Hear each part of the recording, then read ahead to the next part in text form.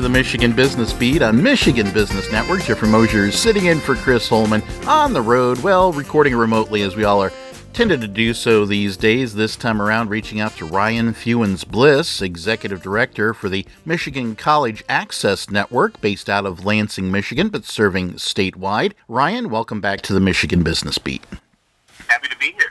Tremendous. Now, we wanted to speak about a program that has been brought to my attention called Dash for Cash, student incentive programs. So can you familiarize the business community of Michigan with that process and program? Yeah, anyone who's had a child go to college knows that one of those steps, the important steps to do, is completing the FAFSA, the free application for federal student aid. This is how you access things like the Pell Grant and state financial aid dollars and some institutional aid dollars. So we at MCAN are incredible proponents to students completing the FAFSA. We know more students go to college if they complete the FAFSA, more students can access college because they complete the FAFSA, because they put their hands in some cash. Thus, the Dash for Cash this spring.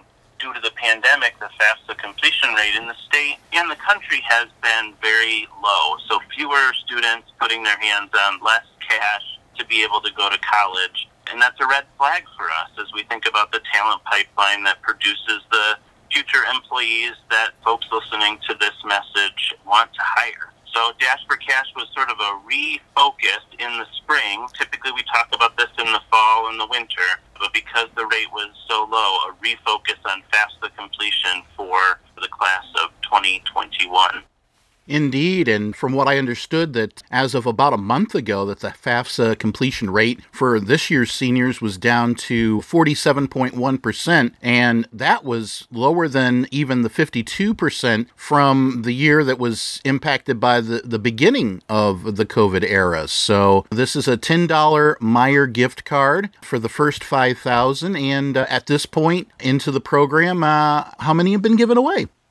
Yeah, so through a grant from the National College Attainment Network and Michigan's own Kresge Foundation, we were able to offer these $10 gift cards for any high school senior that completes the FAFSA beginning April 9th. We've got about 5,000 of those cards, and as we speak, we believe we've got about 2,500 of them left, so half of them have already gone. So hopefully folks that are still out there considering going to college or just want to know how much money they could access through the FAFSA are incentivized to complete that form, knowing that they're going to get a $10 Meijer gift card in the mail. Indeed, and across the nation, FAFSA completion rates, I understand, have decreased by 12% or so in the high school population. Is that number being seen in Michigan, or is it even worse?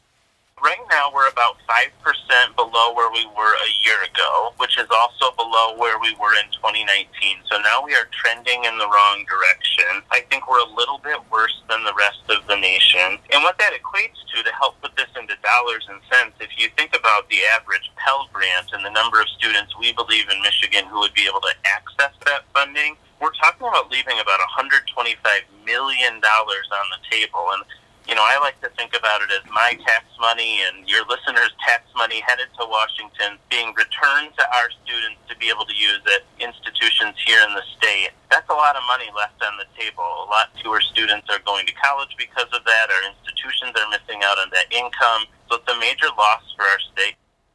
Indeed, and didn't I hear at one point that the students who complete the FAFSA are more likely to be actually headed into a higher education opportunity? Yeah, I mean, it's sort of a no-brainer. Once you tell a student that they can access higher education and they can't afford it, suddenly it becomes part of the menu again, a conversation around the dinner table with your folks. 90% of high school seniors who complete the FAFSA immediately enroll in post-secondary education programs. That's compared to 50% who don't. So it really is highly connected to college going and hopefully college completion. Yeah, and that's probably even a bigger impact for the low-income seniors.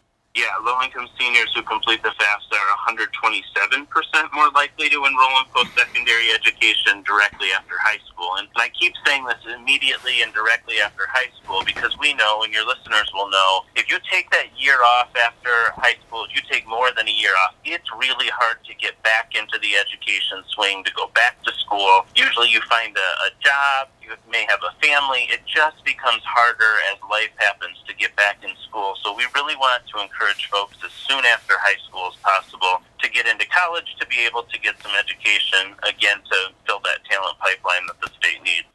All right, in our last minute or so, how do the students do so? I mean, do they have to do something extra after they process their FAFSA forms?